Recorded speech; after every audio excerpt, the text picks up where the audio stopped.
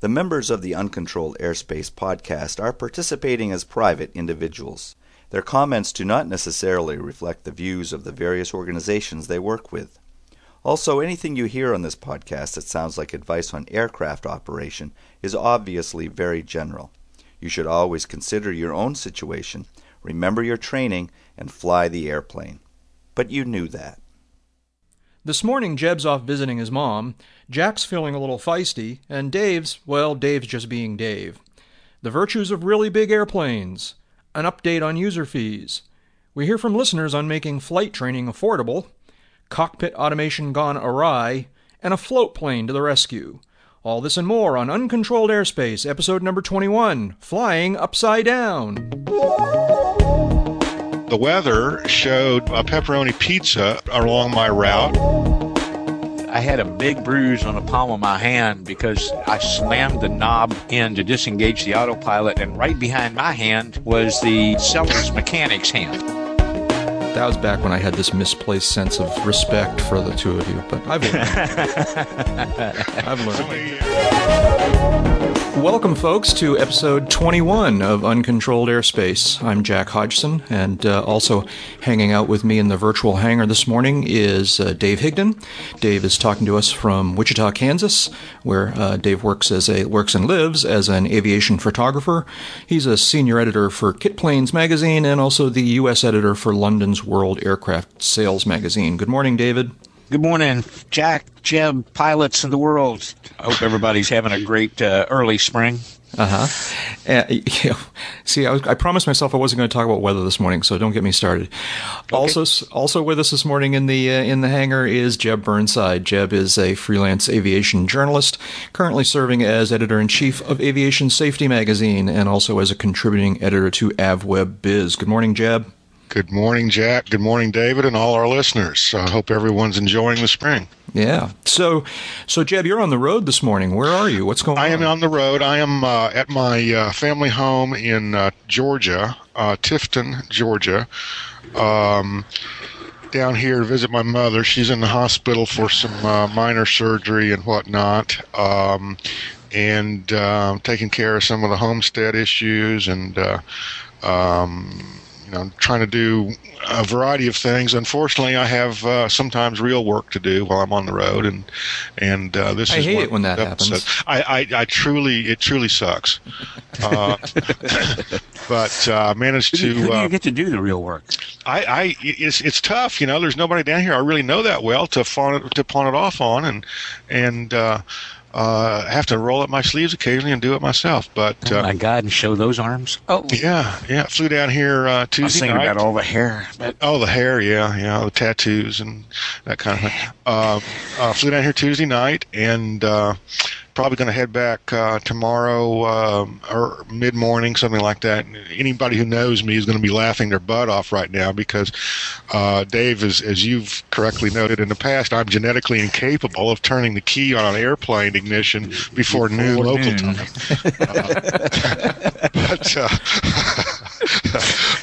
We could just about do that line in harmony. Yeah. Jeb and I have traveled together enough times that we know this firsthand. It's unlikely, shall we say. I have taken off before dawn local in the past. But that's because you didn't go to bed the night before, right? No. There was an episode several years ago. I had a presentation to give in let's say a distant location, and was going to fly down the night before. And checking the weather showed basically a pepperoni pizza of next red along my route, all kinds of red splotches and stuff. And I sat down and thought about that long and hard and decided I did not want to deal with a bunch of thunderstorms at night. Probably not a bad thing. Not a bad thing. Yeah. So not having radar and not having this big spotlight or anything on the airplane to illuminate the clouds, and not having any suicidal tendencies. And not having suicidal tendencies. So I decided to bag it for that evening and get up ODark 30 and launch before dawn when the thunderstorms would have gone to sleep and gone to bed.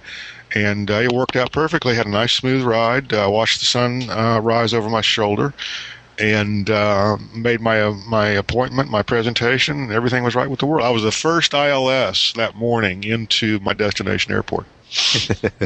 And there's a plaque now, right? There's no plaque. There's just a little logbook notation. That's all. There is a notation in Guinness about the before sunrise departure. Yes, the birds were singing, the stars were aligned. The world record book, not the beer logbook, right?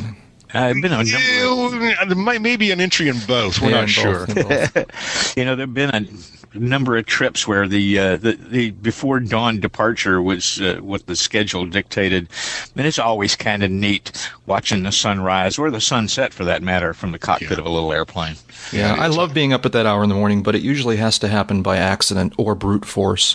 Brute force or accident is generally the way it works for me. Yeah. So people keep telling me, pointing out to me anyways, that I always forget to introduce myself. So, and I did again, and I'm on the verge of doing it again this morning. I'm Jack Hodgson. I'm up here in Boston, Massachusetts. I'm a private pilot, a freelance writer, and a new media producer.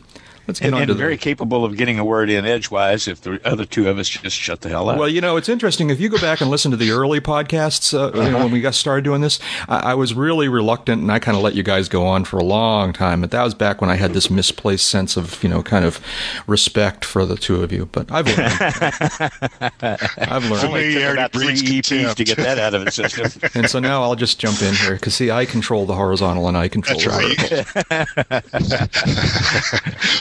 Do not Welcome adjust to episode 21, The Outer Limits. What's going on in the world of general aviation? Well, here's what I want to talk about a little bit. It's not, strictly speaking, a general aviation story, but it is kind of an interesting story, and that is that Airbus's A380 started its U.S. Grand Tour earlier this week. It landed in one landed in New York and one landed in L.A., and then the two of them, I don't know, are going someplace. And so what's the story with this airplane? Here's my bias, all right? Maybe it's just me, but I don't get these monster airplanes. I mean, for cargo purposes, I do understand it. Yeah. But as a passenger jetliner, I don't quite understand the virtue of it. Is it really economical? Does it really make sense? It is. Let's examine if you can buy it, right? If you can afford it. But there are a lot of routes in the world. What I would consider long and thin routes. Over which there is an increasing amount of traffic. I can't really come up with intelligent examples, but think, London to Melbourne or London to Sydney or something like that, where there is, as I say, an increasing amount of demand for passenger traffic between those 2 points. It's one thing to put on a bunch of 747s or 777s between those 2 points. But you have labor costs, you have obviously fuel costs, you have all kinds of other operational costs that you incur along those routes. Why not meet the demand for the passengers to go between those 2 points by creating and building a larger airplane that only has to make one trip versus 2 trips. Those are the basic economics. Now, this is a big one. Just so people know the stats here, the A380 holds up to 550 passengers, and it is actually 2 complete decks. I'm sorry, Dave, say again? In 3 class and 2 complete decks. Right. Yeah, 2 complete, not like the 747 that has this little mini second, upper deck. This has a complete. Well, and the upper deck on a 747-400 now is almost half the length of the airplane. Oh, okay, but this one it's grown progressively. But on the A380, it is 2 full length. 2 full length decks. And how many seating wide is it in the cabin? Do you know?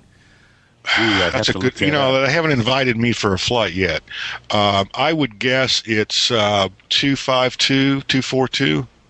I don't know. Okay, yeah. So it's a big airplane. In high density, it could even be 353.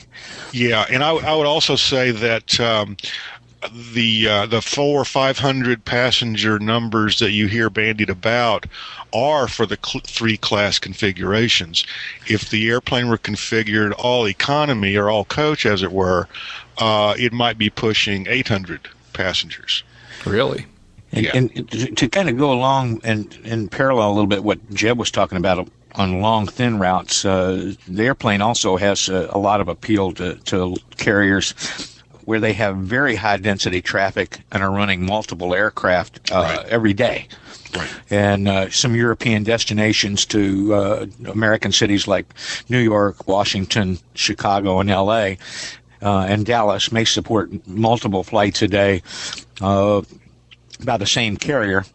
And you can check some of the carrier schedules. Some of these are not that far apart. They're spaced just far apart enough to hopefully keep from overloading customs and immigration at each end. Yeah. Well, if you can take 2 flights and boil it down to 1, now instead of 4 crews crossing, because you got crew and duty limitations, say between Dallas and Paris, you're down to 2 crews.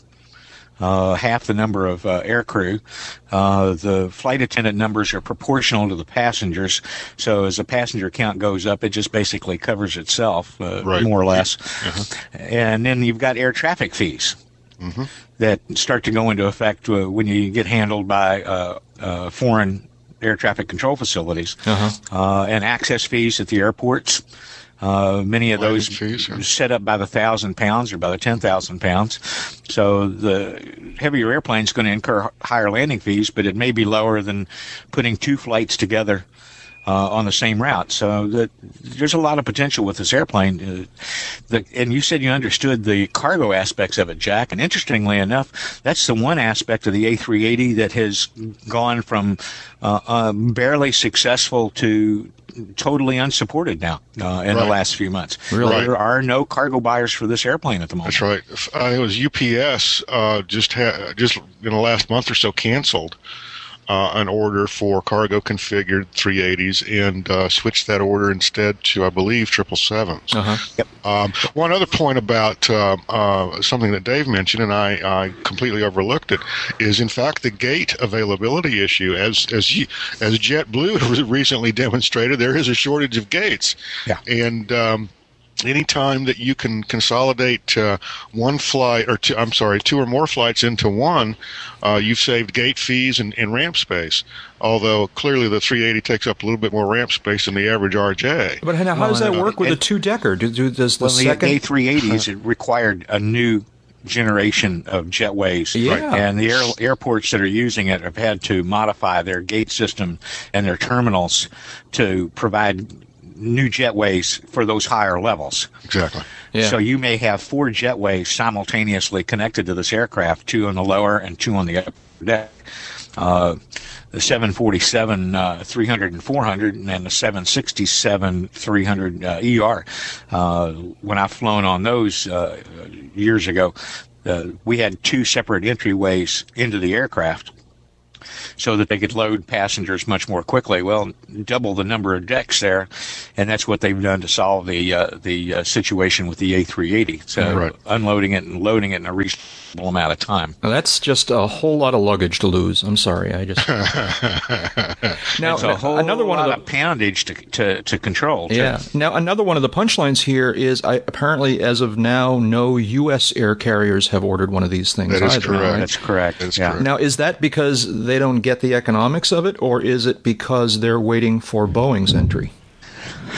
Probably a little of both. You'd have to ask them, I think, is a quick answer, but probably a little bit of both. And there's probably also the issue of Airbus is way behind schedule in getting this airplane finished and certificated and flying the line. One reason for that was an engineering snafu that was uncovered a year or 2 ago. At some point in the design and engineering, they decided to stretch the fuselage a little bit, and forgot to tell the people doing the electrical engineering. As a consequence, I don't know all the details. I'm sure our listeners could fill us in. But as a consequence, some of the electrical harnesses came up a few millimeters too short. And they had to go back and re-engineer a lot of that. That's just one of the delays that Airbus encountered. It's more than 2 years behind schedule now. And last estimate I heard on the profit lost that would have been generated had they been delivering on time was $6 to $8 billion. Yeah. Now, what's the story on? So, am I right that Boeing is working on a comparable airplane? No. They already have one. It's called the 747-400. Well, they're working on a stretch to the 47-400 too. They might stretch that, but they're working on something called the 747 8X, I believe it is. That's right. That's right. And it's going to carry more passengers and fly farther. It is more than just a simple stretch of the fuselage, and simple stretch of fuselage is maybe oversimplifying it a little bit. But from the 100 to the 200, Boeing basically stretched the fuselage, and from the 200 to 300, they had to not only stretch the fuselage but do some update on the wing and the landing gear because of the higher weights. Right. Then there was more of that incurred on the 400, and there's even more of that being incurred on the 800, or the 8X, I think is they're calling it. It's not going to come up to the size of the A380, but it is going to get close enough for a lot of U.S. customers that are already international customers that are already operating 747s, because there'll be enough commonality there, particularly on the flight deck, that common type rating is highly possible. There'll be enough commonality there to make maintenance a little less expensive than having a totally separate type. And Boeing's already more than amortized a fair amount of the hardware and tooling that will be used to help move this new airplane down the line. So Boeing's kind of on a roll right at the moment, and not the least of which is how it's doing selling airliners as private aircraft. Yeah. Right. They've sold over 100 of those in the last 10 years. 118, I think, was the last number I saw. 118 or 120 737s and other types sold as Boeing business jets or as private aircraft. And Boeing and GE, its partner in Boeing business jets, have clearly decoded what it takes to sell to the corporate market in that area. Yeah.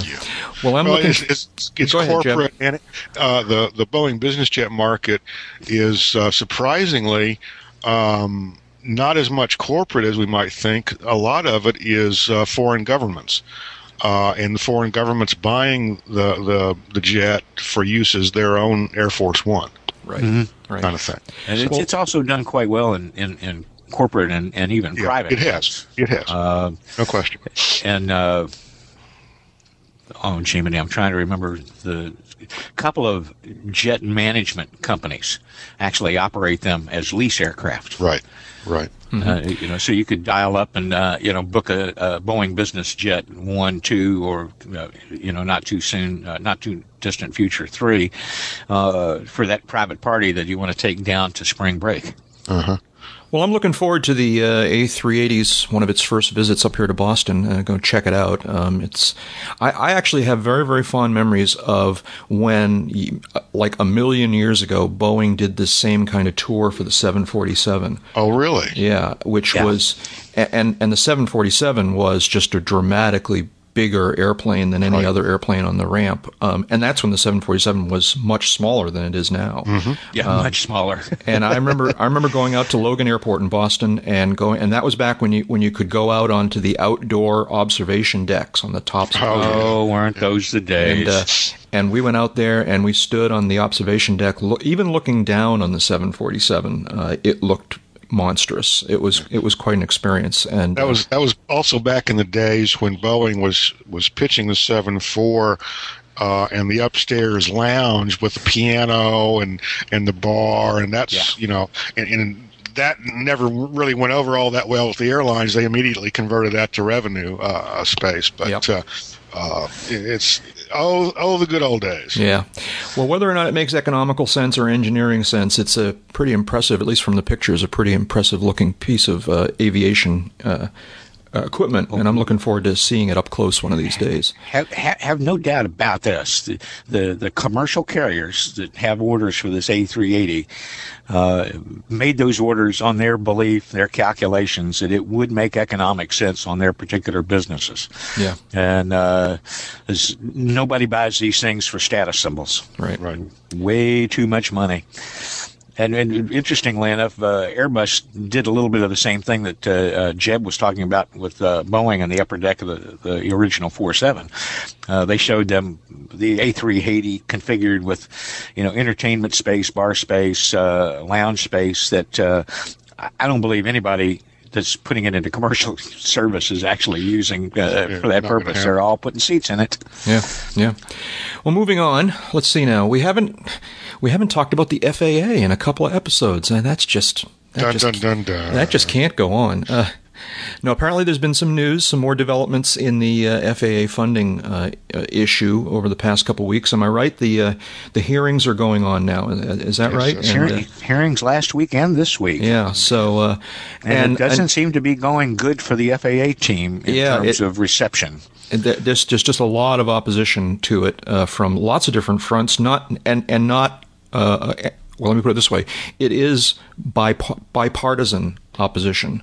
It is bipartisan, and it is fairly wide, fairly broad, in that the reports that I've seen from the House side hearings have been pretty uniform in that a vast majority of the House Subcommittee on Aviation members are opposed to the user fee proposals. One consistent lone holdout is Representative John Mica of Florida, a Republican and former chairman of that subcommittee, who frankly states, he says pretty much up front, says, I'm the only guy here who does support this. Mm-hmm. He believes that, quote, users, beneficiaries should fund 100% of it, that there should be no general fund contribution. This is nonsense that started back with the Reagan administration when they had the Office of Management and Budget conduct a survey into the public benefit, quote unquote, of aviation. And the OMB came back and reported that aviation has no benefit to the general public. Right. Can you imagine that? Right. So rescuing people, hauling businesses, business concerns across the country, law enforcement, search and rescue, traffic control, moving checks at night, none of that benefits the public. That was the message. And in fact, the concept of enhancing safety and regulating aviation so that airplanes don't fall on people unsuspecting, it has no public benefit either. Yep. It was just an insane contention that got repeated so much that some people, like Micah, have stuck with it. Well, if you repeat something long enough, even if it is false or untrue and has no factual basis, people will start to believe it. And you think about this: the Federal Aviation Administration's air traffic control system is the entity that handles the majority of military air traffic control over the majority of the American continent, the majority of the time. But that is not a public benefit, according to the OMB study. No. In terms of lies, big lies, and damn lies, this is a damn big lie. Well, the process is underway to decide whether or not they're going to go ahead with this. We obviously are pleased that there's a lot of opposition being stated, but it's not too late for you to our listener audience to make your feelings known to your representatives, one way or the other. No, this isn't done, folks, until the guy at 1600 Pennsylvania Avenue puts his name on the bottom line and signs this into law. This being the entire budget. The entire FAA reauthorization, the budget, the whole enchilada. Right. So, there is no window here. There's nothing that can be said or done that I can believe will give reason to let up on the pressure, to let up on the rhetoric. Right. Don't stop making our put that we need an excise tax funded system that's easy to manage, easy to collect, inexpensive to distribute. We need the FAA maintained as a government-controlled entity with the Congress as the board of directors. That's called oversight, folks. That's called not giving them a blank check, which is what the proposal would do. So until it's signed on the bottom line, probably not until September at the rate these things move. Right. don't consider this, and don't hear something and say, oh, well, I can stop worrying about that. You can't. Yeah. No, you can't. Okay. Dave's exactly right. If I were to prognosticate here on what will happen, Congress right now is as we noted earlier, going through the hearing phase. They're collecting testimony from the FAA, from the various user groups like AOPA, from the airlines, and those user groups, those trade associations. They are looking at various aspects of the proposal, not only the aspects that would involve user fees, but they're also looking at how airports would be funded. They're looking at how new equipment purchases for the air traffic control system would be funded, and in fact what those purchases might entail. This is going on both the House and the Senate side. At some point over the summer, and I would guess it would be the June, July time frame, there would be a bill developed. That bill would be introduced by the leadership in the House and the Senate. The bill would be a starting point for negotiations. The jumping off point for user fees would be the extent to which, if any, that draft proposed bill will include user fees in it. And at that point, we'll all know a lot more about the consensus in the House and the Senate. I was told a couple of weeks ago by someone who knows, or should know anyway, that on the Senate side, the chairman of the Senate subcommittee, Senator Rockefeller of West Virginia, is very undecided on this user fee issue. Very undecided as to whether the user fees should be put into place, basically whether the airlines will win this battle or whether general aviation will win this battle. And if I were to make any recommendations to any listeners or anyone else as to where to spin some bullets, as it were, it would be the Senate side. Okay. Yeah. I think we're pretty much singing to the choir for the majority of the House. Right. Looking at some quotes from Jim Oberstar, the representative from Minnesota, who chairs one of the subcommittees. He chairs the entire full committee, actually. Oh, that's right. He chairs the full committee now. Yeah. And he believes that this proposal would take the pressure off FAA to be efficient, because they would have the ability to raise fees to whatever level they needed to cover any cost overruns. Right. That was the blank check aspect that I mentioned a little bit earlier. Jerry Costello, another member from Illinois, expressed the same concerns about the authority to raise fees. And about how the FAA hadn't always had the best track record for managing us. And there's a lot of equipment to be acquired here over the next 10 to 15 years, like Jeb was talking about, because of the proposal to move to the next generation air traffic control system, or next gen, or NGATS, depending on which acronym you like.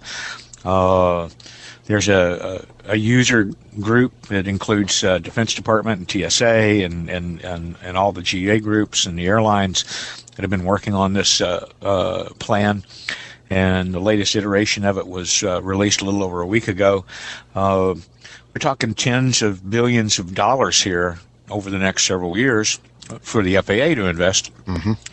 And they come to Congress with this cockamamie proposal that actually reduces the money collected and would make it more imperative to raise more money in subsequent years to cover the shortfall, raising less money than the current system would.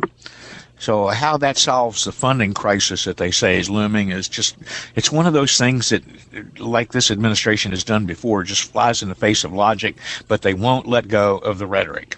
We have a funding crisis. We have a funding crisis. We need to raise less money to solve it. Come on, Dave, don't hold back. Tell us what you really think. Well, I'm done. Let me step back from that precipice for a moment and kind of point out a couple of very real concerns that I might have down the road here. We just mentioned, or I should say Dave just mentioned, Oberstar and Costello. Jim Oberstar is a very senior, well-respected Democratic member of the House of Representatives. He's been up there as long as I can remember. He is presently chairman of the House Full Committee on Transportation and Infrastructure. The vast majority of his colleagues understand his seniority. They understand and know about his long-term interest in and commitment to aviation safety. And his expertise in those areas. And his expertise. Thank you. That was the word I was searching for. They will, as a consequence, defer to him, not only because he's chairman of the full committee, but because of that long-standing expertise. And Oberstar is generally a fair-minded individual. I've had dealings with him in the past, and him and his staff. However, the fly in the ointment is Oberstar is from Minnesota, and there is one major airline that is headquartered in Minnesota. Costello, similarly situated. He's not been around as long as Oberstar has, but he has a similarly highly developed commitment to aviation. He is from the Chicago area, and there is another major U.S. airline headquartered in the Chicago area. I'm not suggesting that either of these two gentlemen will be beholden to those interests, to those airlines, but it is a consideration. The punchline here is I would strongly urge anyone who lives in those two congressional districts, Oberstar's and Costello's, to communicate politely, constantly, and repeatedly their opposition to user fees to those two gentlemen, and hopefully outweigh the input that they're getting from airlines. Okay. Go ahead. We having fun yet? Yeah, really. Can we wrap this one up? Anything else, or can we move on? Stick a fork in it. Yeah. Okay. Let's see now. What's next? In addition to listening to this podcast, we hope that everyone out there will also visit the Uncontrolled Airspace website at Uncontrolled. We have a website? We have a website, and we're getting more and more people there all the time. It's very gratifying. It's not a huge audience, but it is a growing audience, and we enjoy interacting with folks there. The website is at uncontrolledairspace.com, and there's all kinds of good stuff to be found there. For example, I'll have to check that out. We have to have a talk with you, Jeb. All right. See, I wasn't necessarily going to air this out in public, but if you're going to be taking shots at me here while I'm doing our little promo, you're going to confess. All right. We're gonna have to out you as being the person who has been unable to overcome the technological challenge of figuring out what your username and password is. I know exactly what my username and password are. They're the same ones I use in a variety of other locations, but the blinking website won't accept them. And it says, we will be happy to send you an email containing all of this stuff. And it says, email sent, and I never get an email. So I just work here, you know? Well, Dave and I are going to have to appear on your doorstep one of these days and kind of lead you through it step by step. Anyways, but not before noon. Regardless of the absence of Jeb's wonderful contributions, there is all sorts of good stuff to be found at the website. You can see show notes for all of our episodes with links to the web pages that we talk about and other background information. Also, remember, we love getting feedback, so send your questions, comments, and news tips to podcast@uncontrolledairspace.com, or you can call our listener line and leave us an audio comment. You can get the phone number and instructions on how to use the listener line on the front page of our website. And finally, please visit your favorite podcast directory like iTunes or Dig or Yahoo Podcasts and leave some feedback there about this show so other people can decide if they want to subscribe to Uncontrolled Airspace. So, if you didn't copy all that, don't worry, just visit the Uncontrolled Airspace website. It's all there and more. It's www.uncontrolledairspace.com. Write to us, talk to us, sing to us, but don't file your flight plans with us. It'll never get anywhere. And so, like I said, we love getting feedback from our listeners, and we got two pretty interesting bits of feedback I wanted to share this morning. The first is an email we got from Joe I believe he's from Louisiana. Joe from, if I'm correct, from Monroe, Louisiana. And he sent us a very extensive, very interesting email, and I'm not going to try and read the entire email on the podcast, but we're going to post the email in the blog at uncontrolledairspace.com. But I just want to kind of touch on the highlights. He has a lot of really interesting, we were talking in past episodes about ways for people who don't have a lot of money for how to learn how to bear the expense of learning how to fly. And Joe had some interesting suggestions on ways to kind of he calls it his tips for the frugal student pilot. Mm-hmm. So this is Joe from Monroe, Louisiana. I believe he's from, because I believe he was giving us his airport identifier, MLU, which I looked up is Monroe Regional Airport in Monroe, Louisiana. Joe from Louisiana writes, "Hi, Jack. I'm still loving the podcast and like the title that quote-unquote you guys chose." I should give you a little background information here. Joe was one of the very first people to ever send us email feedback about the podcast. This was back in the early days when we hadn't even named it Uncontrolled Airspace yet, and we were asking people to suggest names. Oh, is that when we were using string and tin cans? That's the one. Yep, that's the one. Although some people would think that's what we were using last week with all the challenges we were having. But anyways, I digress. Let's see. Where was I? Oh, so he was one of the people who sent us, and a lot of people sent us some interesting suggestions for titles for the podcast. We settled, of course, on Uncontrolled Airspace, and that's what he's referring to. He says, "I have a few suggestions for the listeners that want to get his license, but who may be budget constrained," he says. And he refers to these people as the frugal student pilot. And again, I'm going to summarize these, and you guys interrupt me as I list them if you want to discuss it a little bit. Number one, he says, check out the local library. He said you should have free internet service there and possibly aviation texts on the shelves, so you don't necessarily need to buy all these books. Number two, I'm sorry, go ahead. Very good suggestion. Yep. Excellent. Yep. Number two, he says, visit the FAA website. That's at www.faa.gov. He says all the material that you need to study is online and free. Mm-hmm. And I think he specifically mentioned, as an example, the exam book, the practical test standards. Right. Well, you can get the practical test standards. And I don't know if you wanted to just kind of comment on this as we go through this. Yeah, let's elaborate as we go. Go ahead. Not only are the practical test standards online at the FAA, but so are the written exam questions. The answers are not available, but that's a good thing, in that you don't want to just sit down and bone up for, question 37, the answer is C. You want to bone up for, okay, this is the question that asks such and such and so and so, and one of the tricks to answering this question is, the bolt is left-hand threaded or something. You want to sit down with your instructor and look at the question and divine the answer by applying your ground school training. So the test questions are there. The practical test exams are there. The Airman's Information, it used to be the Airman's Information Manual. It's now the Aeronautical Information Manual. We have to be politically correct. All kinds of other resources that are standard references, standard texts for the FAA's recommended curriculum, and in fact for answering and getting through the written exam.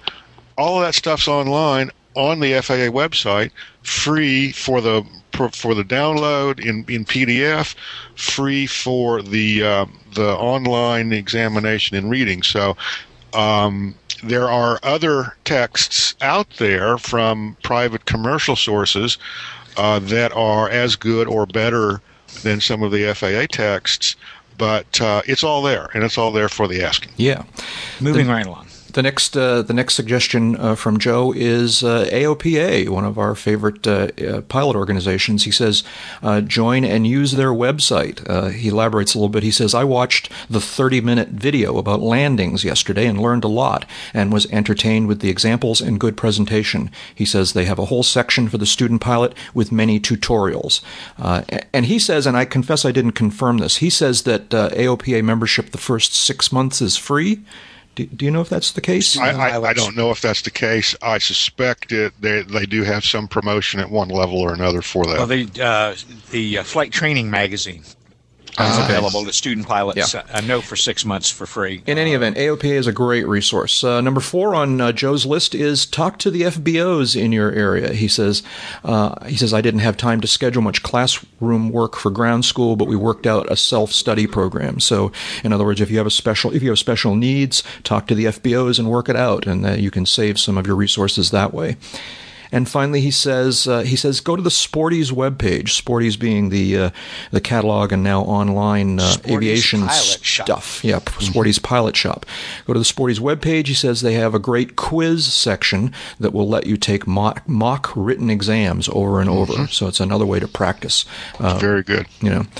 So those are his 5 suggestions for the frugal student pilot. He goes on to make a suggestion to all of us to help the frugal student pilot and to help all pilots. He says, now I have a plea for everyone, not just student pilots. He says, please, please, please donate your red, out-of-date, taking up space books to the nearest library.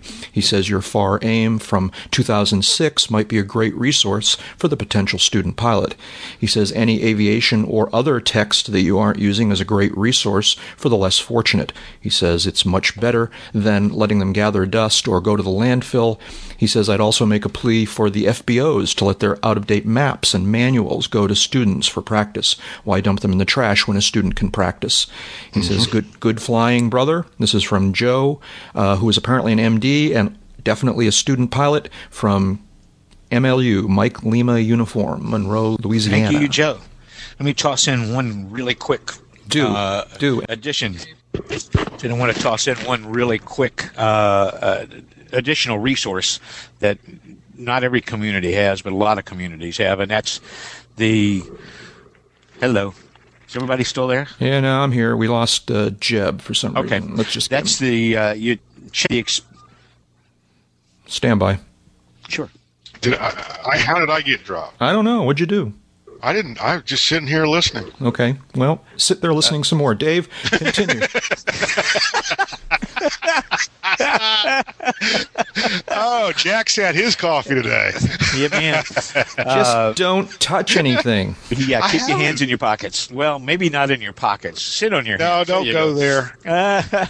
So another additional resource to go along with Joe's suggestions available in some communities is an Experimental Aircraft Association chapter. EAA has a vast network of local chapters. Many of those create their own libraries of flight training and instructional materials that if you're a member of that local chapter, you can access, you can check it out. You probably can find a flight instructor or two there that may be a little bit more reasonable to work with than the local flight school or FBO in terms of price and flexibility. It's worth checking out. An EAA for a student pilot has definitely got its own benefits too. So, great. Yeah, all those are great suggestions. The suggestion that AOPA has kind of institutionalized, however, is the mentor pilot thing. Absolutely. I was fortunate. My father, when I was growing up and interested in aviation, my father was a pilot. He had his commercial certificate, and of course, he was only too happy to instill in me the things that he had learned and pass them along. And for a variety of reasons, I don't know that I would have gotten my certificates in the fashion I did, or certainly in the way I did. If he had not been right there, urging me along, being a cheerleader for me, and having the resources and knowing where to go get them. And of course, this was back in the dark days before the internet, so we didn't have free resources for this material like we do now. Yeah. So lots of great suggestions from Joe. Thank you very much. We appreciate that feedback. And like I said, Joe had a lot more comments. He elaborated on a lot of his points for the frugal student pilot, and we're going to post the complete email on the website, probably in the blog area. So take a look there. We had another And we got another bit of feedback this week. We got an audio comment by way of our listener line, and let's see if I can play that. Hi, guys. My name is Sean Winger. From out here in Honolulu. I'm a loyal listener of your podcast. And a couple things in number 19 caught my attention. One of the major things was the cost of flying, and we referred to that gentleman who couldn't afford to necessarily pursue aggressive flight training. And I've noticed that is a common denominator in a lot of people wanting to learn how to fly, but there were some other issues too that I think we could mention and bring up as far as ways to pay for the training. Definitely the 5-gallon water jug full of pennies and extra dollars, and that is one way. Another way to do it is ground instruction. There's really no requirement that states that you have to be super pilot to be a ground instructor. That's different from a flight instructor. That's one way that I did it, and I got through, and I used the money that I used for ground instruction, because I know a lot of flight schools get busy. You got a limited number of planes, limited number of students, have to have the flight hours. So having that ground instructor there is helpful to the CFIs. You're not going to make a king ransom, but you'll get enough to supplement that water jar full of quarters, nickels, things like that. And all that's required is the fundamentals of instruction test through the FAA and the knowledge test. So that's certainly one way to get it. It is easier if you get your private ticket before then. The knowledge factor tends to be up there a little bit, and I don't believe that is a requirement, but you can be a ground instructor. That is one way to finance it. So just a little input to the show, and looking forward to the next podcast. Take care, you guys. Safe flying. Bye. That's Sean from Hawaii, who has an interesting suggestion on how to finance your flight training. That is an interesting suggestion. I happen to have my advanced ground instructor ticket, mainly because I didn't want to ever take the fundamentals of instruction again if I wanted to become a flight instructor. And I will be honest and say that my training and my adding of certificates kind of stopped back then. But the AGI or the basic ground instructor ticket, BGI I think it's called, do give you some experience in going and not only getting through FAA written exams, but do qualify you to make some money on the side, on the ground. They give you the certification that you have the knowledge and the expertise to, in fact, instruct primary students, among others. The ground instructor tickets are generally thought of as being prerequisites for some of the high-end simulator companies, Simuflight, Flight Safety, etc. I don't know if Simuflight's even in business anymore, but certainly they can be used for primary training. Absolutely. Yep. Yeah. Very good. Very good, Sean. Very good. Thanks. Yeah. Let's see. So thanks again to everyone who sends us email and audio comments. We really enjoy them, and keep them coming. Let's see. What's next? Here's my weekly story, News of the Weird here. You hear about this story about the F-22s that were crossing the international date line and their software crashed? This apparently is a true story. This is very reminiscent of what I'm certain was an urban legend back in the early days of fly-by-wire. There was a story about the story went around that said that this, probably a fighter plane, but some sort of military aircraft that had lots of computer controls, and the first time it passed across the equator, like from the north to the south, the first time it passed across the equator, which means that the latitude and longitude went from a positive number to a negative number, the aircraft was commanded to flip upside down and invert it. which is kind of an entertaining notion, particularly if you're a computer guy or programmer, but is almost certainly kind of an interesting notion for a pilot. But is almost certainly not true. That never happened. But apparently it is true that this apparently more than one, a flight of some sort of F-22s were about a month ago flying out of the Pacific Ocean, and when they this is the report that is from a CNN story, as they crossed the international dateline, which probably means as they crossed that 180-degree meridian, the software crashed, and suddenly, I'm surprised they were even able to fly the aircraft. And the story goes they were able to fly the aircraft, but the navigation systems went down, the heads-up displays went down. Apparently, the aircrafts dumped all their fuel at this point. Just ugly things happened. I'm not sure about the fuel dumping thing. A little bit of background on that. One, the F-22s were being ferried, I believe, from Honolulu or from Hawaii to Japan as part of a goodwill tour. They had also with them a tanker, an airborne tanker, in company, so that obviously they don't have the legs to make that flight nonstop. So the tanker was kind of along as Big Brother, as it were. When they crossed the international dateline, yes, the computer systems dumped. Now, some systems remained operational. For example, those systems that control the engine, those systems that apparently allowed them to communicate, things like that. But their navigation, in fact, perhaps their primary flight displays crashed and were next to useless.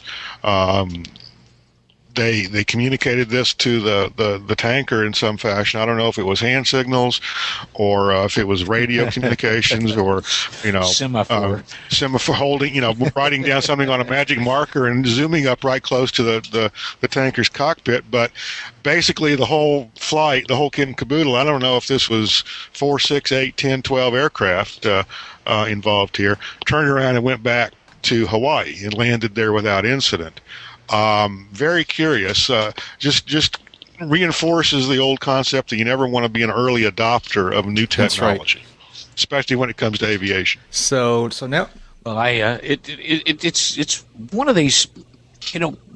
We get into our most interesting crises in aviation when aircraft cross into territory that's never been breached before. Or when we push the envelope a little bit beyond standard, and like turning the key before noon. Yeah, when you think about it, why would they fly an aircraft for test purposes across the prime meridian or the international dateline? When the computer software and hardware all seems to work so well over North America, ditto with crossing the equator. But just to show it doesn't have to go to this extreme, having lunch with some aviation industry folks here in Wichita a couple of days ago, one of them imparted to me the apparently true story of a relatively new business jet that's being built. I'm not going to name it because I didn't call the folks up and kind of jerk their chain about it, but relatively new business jet, not a lot of them in service. Of course, the factories continue to flight test these aircraft well after they start delivering them to customers because they want to find out problems ahead of the customer curve and fix them ahead of the customers bumping into them. So the aircraft was on a test flight, post-certification, adding hours to it, expanding their knowledge base. They were on their way into an airport. They were given a standard terminal arrival route and told to fly this star. So they punched it into the FMS. The flight management system started to fly the aircraft via the published procedure. Then ATC called up. I believe there might have been a handoff, and ATC calls up and tells them, okay, we want you to vector directly to this location, and you're going to do a different star when you get over there. So they took over the aircraft, drug the little cursor over to the direct destination, started to program in the second star, and once all that was done and the aircraft was en route to the next waypoint, the primary flight displays on the pilot and co-pilot side started to alternate, jump back and forth and back and forth and back and forth. And in working with the avionics manufacturer to figure out what this was, they found out that it took 22 things to go wrong for this to happen. But if only 21 things went wrong, everything went fine. So the FAA went back to the avionics people because the system apparently has some issues when ATC issues some changed clearances. The manufacturer of the aircraft is working with the FAA and the avionics manufacturer, and I understand a fix is well along in the works. But this wasn't even crossing a global or international boundary. This was just instead of going here, we want you to go over there, and putting that into the computer that was flying the airplane, and then the computer goes, no, you want this one or this one? Did you mean this one or this one? Well, this one or this one. Do you want to look at this picture or do you want to look at this picture? Pilot, you want to see this picture? Co-pilot, you want to see that picture? You just tell us which one you like best. Stop us. We all just ought to go back to being hang gliders. It was just a lot simpler back then. I like to have been a fly on the wall for that one. It's interesting. My airplane is by no means highly automated or anything like that. Hell, it doesn't even have two yokes. It's true. It only has one yoke, and that's all it really needs. But I have a Garmin 530. I have a very good autopilot, and the two of them, thankfully, are linked. And I'll be droning along. They play well together. And they play well together. And I'll be droning along, and ATC will say, do this, do that, do the other thing. And sometimes I'm flying an arrival, I will get a change like this crew got. And there have been occasions where, I can't figure out what to tell the avionics to do. Because of the way the avionics work. And I'm not blaming the avionics or anything like that. I'm blaming myself and my very flat learning curve on some of this stuff. So I will punch off the autopilot and kind of go back to the row theta raw data kind of mode and get the airplane more or less in the same zip code of where I'm supposed to be. But I feel for these guys, and I kind of have been there, not anywhere close to that same level of automation now. Well, my closest hangar flying tale to that was demo flying a used airplane that Annie and I were considering about 10 years ago now, and the aircraft had it was a 1961 model. It had an original equipment OEM autopilot system in it that was made by a third party, but it had the airframe manufacturer's label on it. And this was one of those pneumatic autopilots. Oh, yeah. And had a horizontal directional gyro in the panel and a big knob that you pulled out to engage the gyro in the autopilot. So we've already done a little bit of the shakedown on this airplane. My AI friend and fellow flyer, the Leprechaun from Dead Cow International, was in the back seat taking notes because he was going to do the pre-purchase inspection for us and had already started it, in fact. So we're flying along, fat, dumb, and happy. I lined the DG up, put it on a 180-degree heading, waited for everything to settle down, pulled the autopilot engage knob out, and boom. Boy, the yokes just went like locked. Now we're up against the pneumatic system. The system is flying the airplane. We flew along about fat, dumb, and happy over central Oklahoma, headed toward a lakefront catfish restaurant at the Texas border, when suddenly the freaking autopilot decided that we really wanted to eat in Colorado. And had the airplane rolled past 70 degrees in about 2.5 seconds. Wow. I had a big bruise on the palm of my hand because I slammed the knob in to disengage the autopilot, and right behind my hand was the seller's mechanic's hand. Yeah. I thought he'd broken half the bones in my hand. Got the aircraft righted. And went back to the seller's location. This was a used airplane sales lot, where, honest to God, the salesman that came out to meet me was wearing polyester Sansa belt slacks and white shoes. God help me. God is my witness. I love it. Except he was in his 20s. It was like the guy grew up with 60-year-old parents and had been locked into 1960s fashion and had never grown out of it. Anyway, needless to say, we did not, because of that and other issues, did not buy that particular airplane. And the hand healed, and I decided that if ever I come across one of those pneumatic autopilots again, I'm going to see how much it's worth in surplus and put in something electronic. So all this technology, you just got to keep an eye on it constantly. That's exactly right. Can never let up. Moving on here, let's see. I've got one other thing. This is, I don't know, this is becoming a feature here at the Uncontrolled Airspace podcast, but I've got my my off-field landing of the week story here. This one is another great story. Up in Canada near Vancouver, a guy was flying along in his seaplane, in his amphib, and he saw down on the water, on below him, he saw a capsized boat with two people clinging to the hull, and he, landed and taxied over to them and rescued these folks. So this is pretty cool. This is from a story in Aero News Network from the last couple days, and he was flying a gentleman by the name of St. Clair McCall. And that's my favorite part of this story. I know. And just the evening before I saw this, I was watching an old Saint movie on cable. 1940s black and white, a detective called the Saint.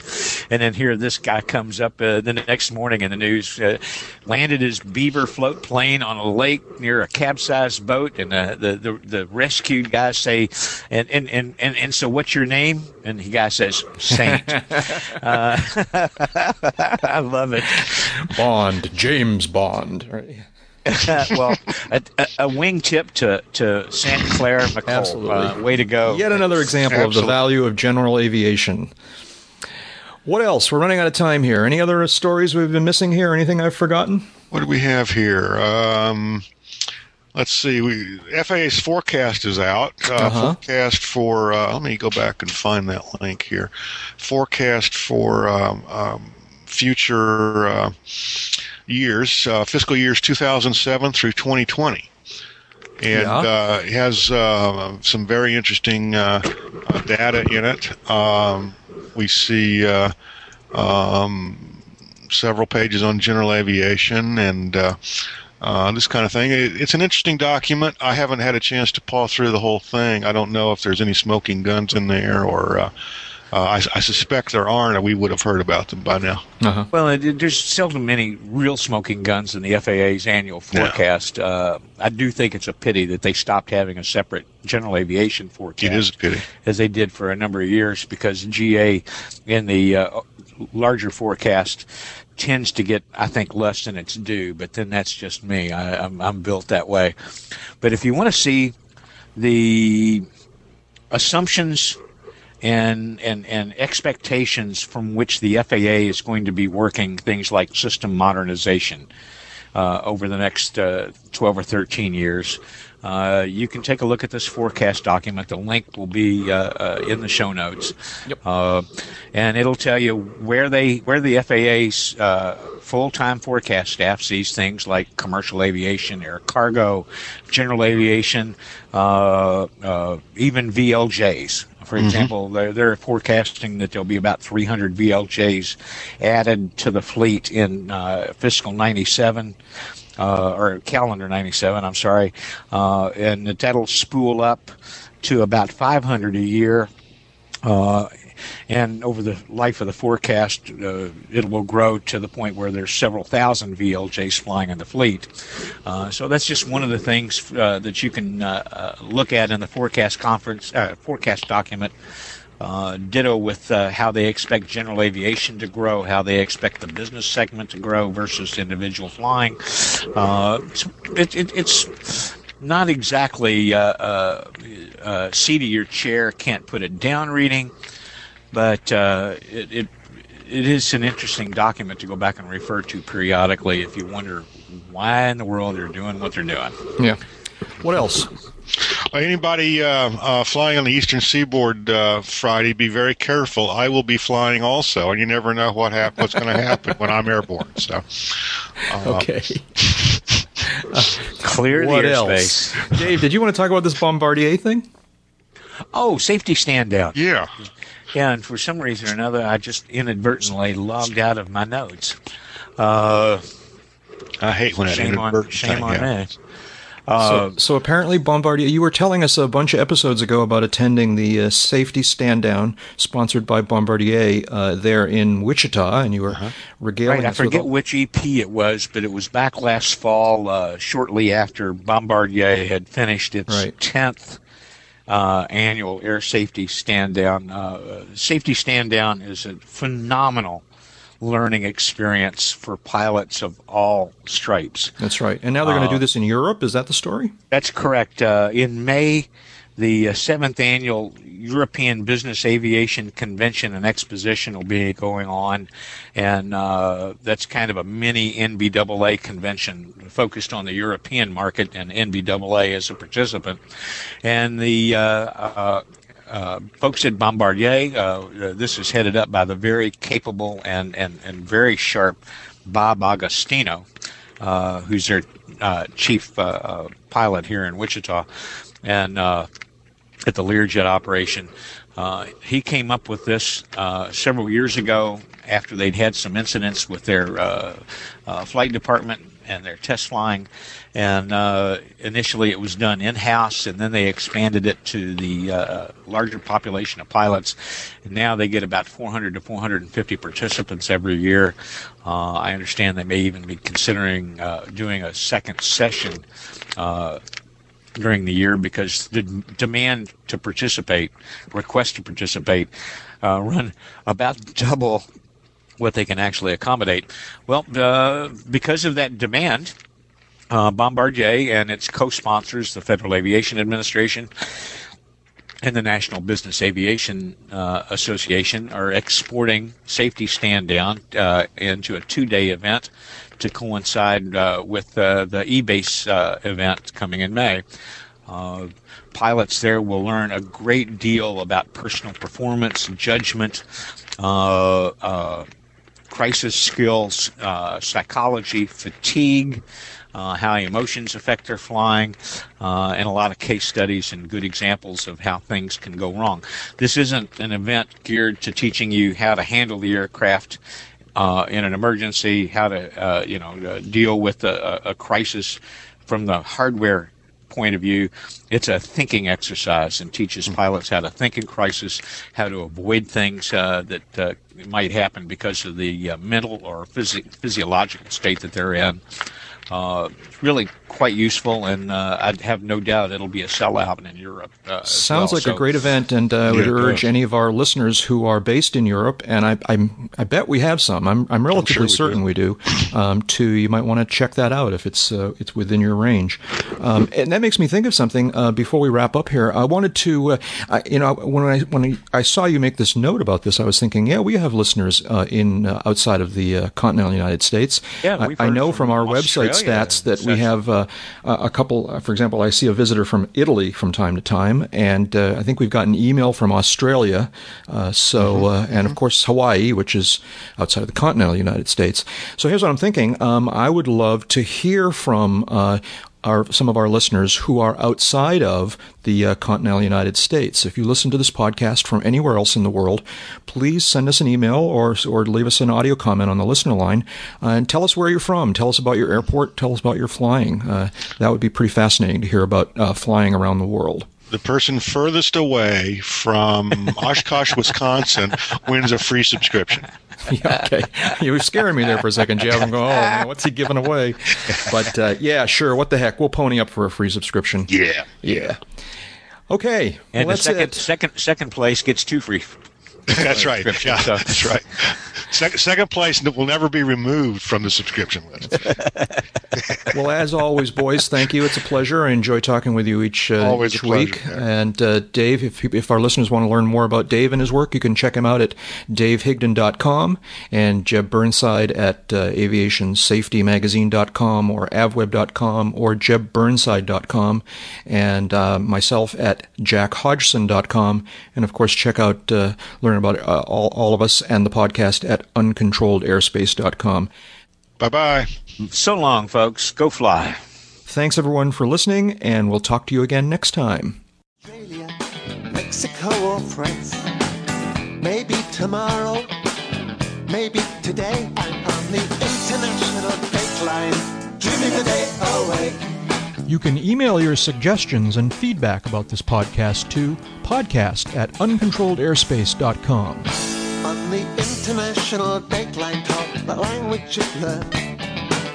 Anything you say is never clearly understood. If we meet, I can hear my conscience rapping to me. It's like, hey, you only got one real friend, from the cradle to the grave and back again. With unconditional love, that's my mother I'm speaking of. That's just the way it is. That's just the way it is. My love will never change. My love will never change. That's just the way it is. That's just the way it is.